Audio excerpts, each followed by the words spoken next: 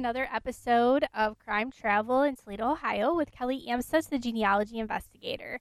I'm really excited to be here with you guys today. I have a really special treat. I don't know how many of you have started spooky season, but I know that it's alive and well in our house right now. So I thought it would be kind of fun to tell a ghost story.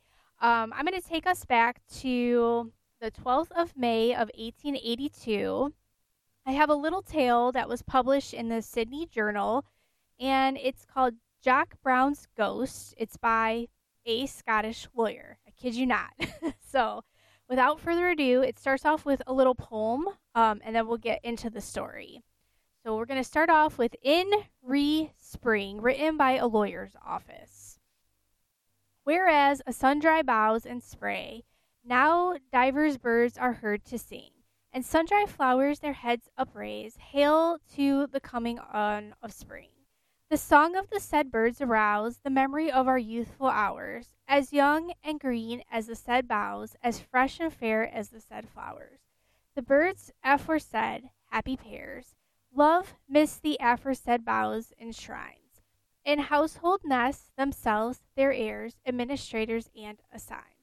O busiest term of Cupid's court, when tender plaintiffs actions bring, seasons of frolic and of sport, hail as aforesaid coming spring. So, for the younger generation that listening today, you can see that we have a lot of proper English terms, and that is going to be said for the entire story. So, I'm going to bring it to you as it's presented. I don't really want to change anything, so... It'll all make sense, I promise, but some of the words are a little funky, and I am just pre-warning you. So let's go ahead and get started with Jock Brown's Ghost by a Scottish lawyer. Some 5 or 6 miles from the circuit town in the north, in which my son practices, there's a village where I may name Heather How. As a matter of fact, the commodity close to the village, a long piece of rocky ground covered with fine grass and furze, is so named by the inhabitants. And as it was on this lone common, and near the old quarry hole, that Jock Brown's ghost appeared, the name is not so very far-fetched. Possibly the appearing and disappearing of the ghost, for it did both, would never have led to a law case, had it not been for its somewhat libellous statements. Even a ghost cannot be allowed to infringe the law when impunity. It is disagreeable enough for a hard-working, sonsy, and thriving widow like Maisie Brown to have a peevish and ill-conditioned husband come back again in ghost form at all. But when the ghost adds to his offense by uttering statements not strictly true and calculated to damage materially those not yet a ghost, it is high time to take action. Maisie Brown, when suddenly left a widow, had not sat down to wring her hands and shake her head. She had 2 bairns, which is children, to think of, and being a strong-armed, energetic young woman, she resolved to work for them single-handed as their father had formerly done. The village was badly supplied with milk at a dear rate by a neighboring farm. Maisie took it in the position at a glance and bought a cow, went round the village canvassing for customers, and in a week had more buyers than she could supply. In a short time she had 3 cows, and with these and some other trifles, made a very comfortable livelihood. Maisie was in a year or 2 spoken of as a prosperous woman, with a few pounds laid past, a smug house, and a good stocking. Moreover, Maisie was a jolly, open-faced woman with a free, daffing way that pleased everyone, and being neither old nor ugly, naturally attracted many suitors. Among those of her acquaintances whom gossip set down as suitors, none was spoken of so hopefully and decidedly as Peter Shand, the smith's hammerman. Peter mended her fences, delved her yard for her, planted her kale of potatoes, and killed her pigs. Peter, in fact, when twitted on the point, only smiled in a pleased and self-satisfying manner, and never once denied the soft impeachment, thus letting the teasers know beyond a doubt that the marriage was a settled thing. Maisie, it is true, when any hint to that effect reached her ear, denied the truth of the rumor most firmly. But when was a woman's no taken under such circumstances for anything but a yes? Remember, different times. All at once there came a change, decisive and inexplicable. Peter went no more to the widow's, but sat moping and silent at home or in the public house, while Mysie either did her own mending and delving or paid someone to do it for her. What could be the cause of the sudden change? There was to be no marriage either. Peter had plainly said so, with a solemn look which implied that it was a duty he owed to society not to implement his engagement. And yet, at the same time, he stoutly insisted that there was no quarrel between him and the Sancy widow. Was there ever a village gossip who would be satisfied with an evasion like that? Everyone was quite sure something more was under his words, and at length, under their subtle plying, Peter was got to admit after sundry hints at something mysterious and awful had failed to the intimation, as it was well known that Jock Brown's death had never been rightly explained. It was only known that Jock Brown had left his home one morning early and had never been seen or heard of since. His wife had apparently been slow to believe him dead, even though he left a letter stating that she should never see him more, and only assumed widow's mournings after he had been gone for 3 months. The visitation darkly alluded to by Peter Shand roused some old whisperings. Peter was plied more strenuously than ever for information, and at last he admitted in the greatest confidence that he had seen a ghost, no other than the ghost of the deceased Jock Brown, whom had solemnly warned him against having anything more to do with his widow. This confidential revelation was but the first letting out of water, and gradually the circumstances of the spectral warning oozed out and assumed something like the flowing shape. It had been a Saturday night, and the hour was late, for Jock had been spending the evening with Mysie, and the time slipped by unheeded. "I kissed her at the door," Peter was wont to declare with great pathos at this part of his description, "and I tell her it wadna be lang afore I wadna need to leave her Abba. Little did I think it was to be my last kiss." Peter had supped. That is, he had eaten some bread and cheese and taken 1 glass of whiskey with the widow, but he was perfectly sober, and, moreover, perfectly free from fear of any thoughts of ghosts, when he reached the commodity before mentioned. The night was cold, however, and Peter decided that a smoke for the remainder half-mile would be a comfort and a luxury. So he paused to get out his pipe, only to discover that he had not a match in his possession. Just as he made the discovery, a little, peevish-faced man passed him softly without looking up. There was no lights near the spot, but both moon and stars were out, and everything was as clear as day. The hammerman resolved to ask a light, and for that purpose moved after the little man, saying, "It's a fine night. Hey ye got a match on ye?" To his surprise, the figure neither halted nor responded. It moved straight on, slowly and steadily, and not in the direction Peter Shand meant to take. "The man mun be deaf," was his reflection. "I'll need to get a wee closer, for I ken a day without a light." He followed and made up on the slowly moving figure and repeated his greeting.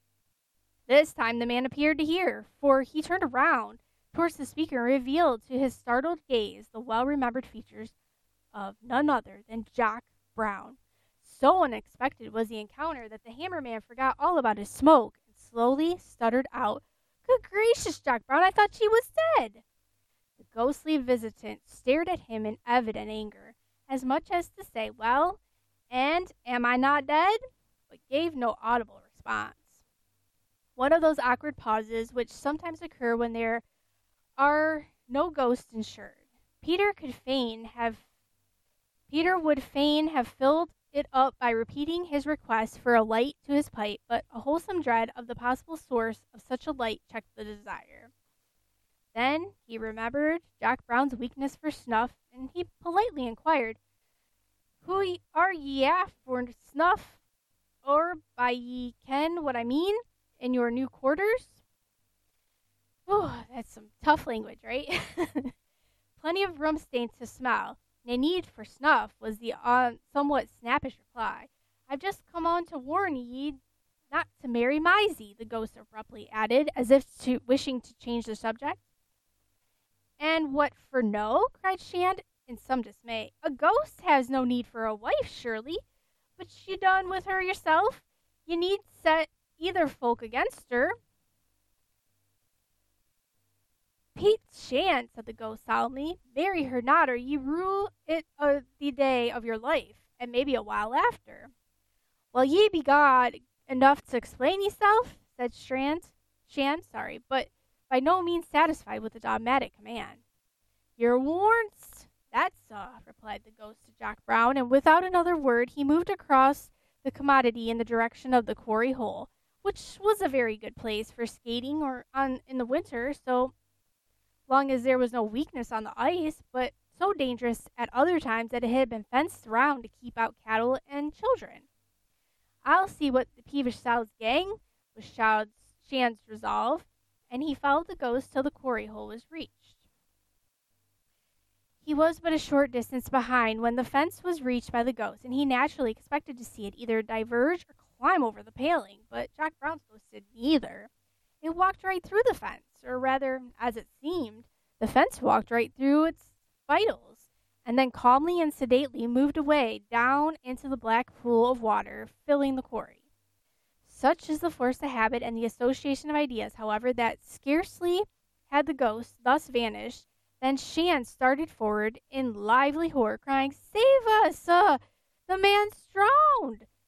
He ran up to the paling, leant over it, and looked down on the black surface of the water, but it showed not even a ripple on the spot into which Jock Brown's ghost had so comfortably settled itself, and then the conviction slowly settled on his mind that he had been favored with a supernatural visitation.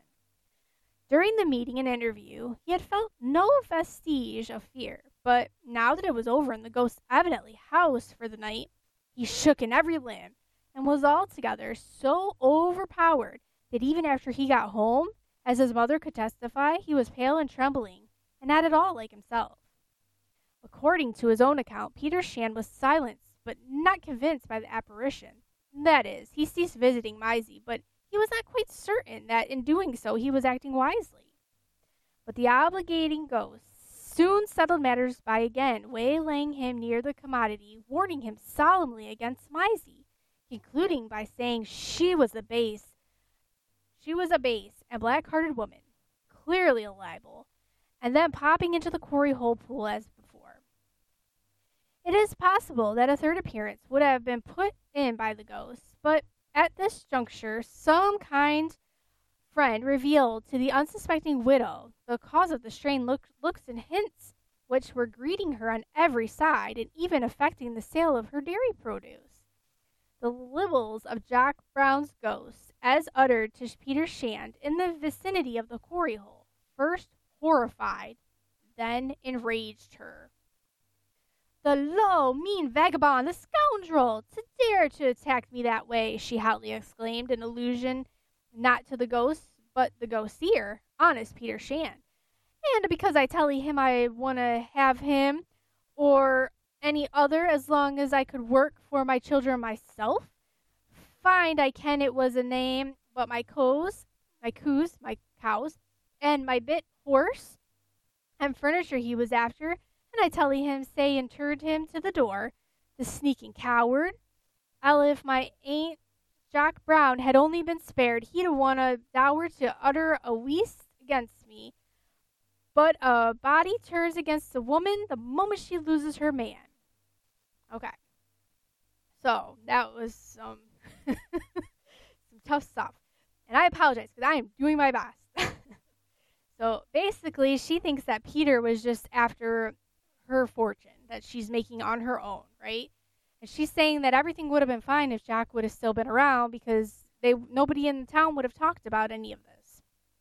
Apparently, Maisie had not thought her case without a remedy, for the same night, while Peter Shand was quietly finishing his supper in his mother's house, Maisie stalked in at the door, scarcely waiting for the invitation to come in, which followed her knock. Peter dropped the spoon he was using and changed color the moment he met her eyes. "You've been seeing Jock Brown's ghost?" she inquired remarkably, at the same time producing a thick walking stick and approaching the cowering man. "Yes," he stammered. "And he tell you I was a base, black-hearted woman?" she added with the same deadly emphasis. There was no answer, either in assent or dissent, and the thick stick descended and did its work most effectively, for Peter Shand was next morning too stiff and sore to go to work. He excused himself for a day by saying he had caught a cold, But apparently he, as not so ill, but he could go out alone on the following night and see the ghost for the third time. This time, Shant declared, he found the ghost seated on a fence near the quarry, and at once began to abuse it for the scrape into which it had brought him by making such unsupported accusations. The ghost, professing regret and being told of the beating which Shand had endured at the hands of Maisie, shuddered visibly and breathed a fervent thanksgiving that it was safe for all such troubles, and reminding the hammerman of its own warning, that if he married Maisie, he would regret the step all his life. That's a specimen of what you have got as her husband, said the ghost with some show of logic, but it is nothing to what I suffered at her hands. To be sure, death to me was a joyful release, but still that didn't justify her in cruelly taking my life. Your life, cried the horrified hammerman, with an inward thanksgiving for the escape he had made. Do you mean to tell me you were murdered? Murdered in cold blood, solemnly returned the ghost. You might have guessed that by seeing me going a boot this way instead of sleeping soundly in my grave, or down a boot in my new quarters. Nobody that has dead a natural death ever comes back as a ghost. Peter, they've our glad to bid away, especially them that has been afflicted all their life, like me, by a wife with a tongue that the devil himself couldn't match. Well, of course, you said, Ken, observed the subdued and overawed hammerman in polite deference to his old friend. But how was the awful deed done? How did she manage to murder ye and then get rid o' the body without so much as leaving a drop of blood to tell the tale? Did I tell you I was murdered in cold blood? Said the ghost with some of this earthly peevishness. Every word a ghost says has its meaning. There wasn't a drop of my blood shed, or I'm not so sure if the old scriptural command would apply to Maisie. She didn't shed my blood, she only caused it. What? What do you mean? What does that mean? Stammered Shan, with his hair creeping on his scalp. We had a bit of quarrel this morning as usual, answered the ghost, and in the middle of that I banged a bit of cake across the table at Maisie's face. It was dowdy and heavy, and got her a good rap on the face. Maisie with a jogoblin water and let bank at my head. That wasn't making you cold, it was making you hot, mildly corrected Shand. Then it interrupts me with impudent remarks, peevishly returned the ghost, or I'll back to my cold bed without telling you another thing. The Joog dung me donorant, and Maisie thought I was killed, so she got a wrap and a big stain and carried me to the quarry hole and dropped me in it. Murdered in cold blood, you see, and as the ghost laid a dead and icy cold paw upon Shant's warm hand to emphasize his words, the hammerman nimbly leaped back a couple of yards in terror. You've been dead an awful time without saying a word about it, remarked the hammerman at last. Could you be given a bit hints to the police or the fiscal? Only 5 years, said the ghost, with the air of one who considered that they were only equal to 5 minutes. And who is the jawed to be brought to justice? Said Shant, with some concern. She'll never be brought to justice, said the ghost, with the air of a ghost who knew. You come a meddle with her, for afore she can be taken up ye must find my dead body. Well, could that not be done? Could we not rake the quarry and fish ye up? Suggested the sympathized Shand. Fish me? Aye, that's the word, sadly rejoiced the ghost. There wasn't a scrap of my flesh left a week after I was tumbled in it. The perch made short work of me, I can tell you. Na, they're not God raking for me. If I had been in a clear running stream where there was nothing but dainty, clean feeding trouties, it might have been very different. Then to speak about fish me up, it's a word that gives me grue. Then what am I to do? Helplessly inquired Shan. You're to bid as ye are, single man, said the ghost, or Phil might ken that. I don't know what that means. Ah, that's a right, but about the murder, I mean, said Shan anxiously. Do you mean just do nothing? Promptly answered the ghost. What could you do?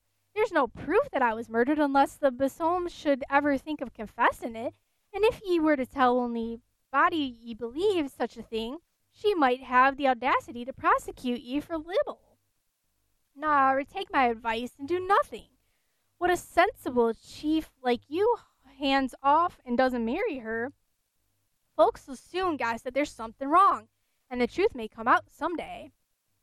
With something like these words, the ghost gravely left the perch on the paling and retired, as before, to the bottom of the pool, and Peter Shan left the spot greatly agitated. And so faithfully did he adhere to the advice of the ghost that he said nothing of the last meeting and the strange revelations until some others spoke of seeing the ghost at the same lonely spot. Whether these others really saw any apparition near the quarry hole or only imagined they did from the stories already floating around cannot be known, but it is certain that they truthfully and conscientiously believed that they had, and that the spectator thus encountered was the very image of the deceased Jock Brown. Some saw him flitting across the common in front of them, making no noise with the feet, and appearing to glide rather than walk, while others saw him either sitting pensively perched on the railway which surrounded the quarry hole, or quietly slipping down into his resting place in the black depths of the pool. It would be quite useless to attempt to convey any idea of the excitement which these reports, rumors, or spectator seeings caused in the district. Everybody believed in the ghost, but the person chiefly concerned, Maisie Brown. She found herself all but ruined by the ghost, and protested and stormed and shed tears, all in vain in opposition to the popular idea. The ghost called all before it, and the very minister of the parish, who before had been skeptical regarding apparitions, preached a sermon on spirits which showed how much he had learned since Jock Brown's ghost had visited the parish. Nor did the one ghost long have the run of the district to itself. Other ghosts, envious no doubt of this one's immense popularity, trooped into the place, and titled at doors, and hoisted beds and their occupants up in the middle of the night, and rapped on tables and windows, and rang bells with broken wires, and bewitched cows as cleverly as they could have done in the sensible good old days when Mother Shipton and the witches had everything in their own hands, and the blazing rewarded their genius. What is the accused widow to do under the circumstances? She could not starve, and to remain inactive would be to imply conscious guilt. So she brought her case to my son and asked him to get up a prosecution for libel. But against whom was the charge to be preferred? Shan had uttered no libel. It was the ghost who had declared Maisie a murderer, and the ghost, unfortunately, was beyond the jurisdiction of any court of law. This was the decision of my son and myself, but Maisie was not to be repressed. She went to the authorities and demanded to be put upon her trial. This request could not be acceded to from the simple fact that the principal witness, the ghost, had no known address and therefore could not be cited, and also because the body of the missing Jock Brown had never been found. Still, undaunted, Maisie employed men to search the pool, and then, most singularly to relate, there was found and brought up a human skull with human bones and a muddy fragment of rope attached to a heavy stone. The skull was submitted to the medical man of the district, and he at once pronounced it was not only the skull of a man, but of one about age and make of the missing Jock Brown. This discovery created an extraordinary sensation, not only in the district, but over a wide tract of the country as well.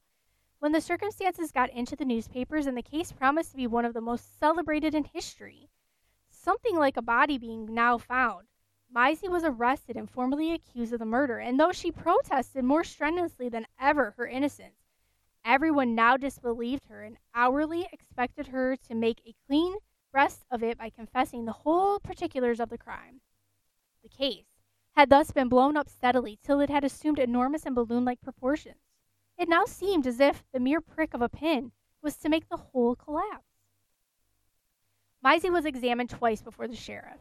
I and my son attended to watch her case, but on the second occasion, the pin, which was to prick the balloon, appeared in the person of a somewhat diminutive man, who stalked into the room and quietly said, "Div you no ken me?"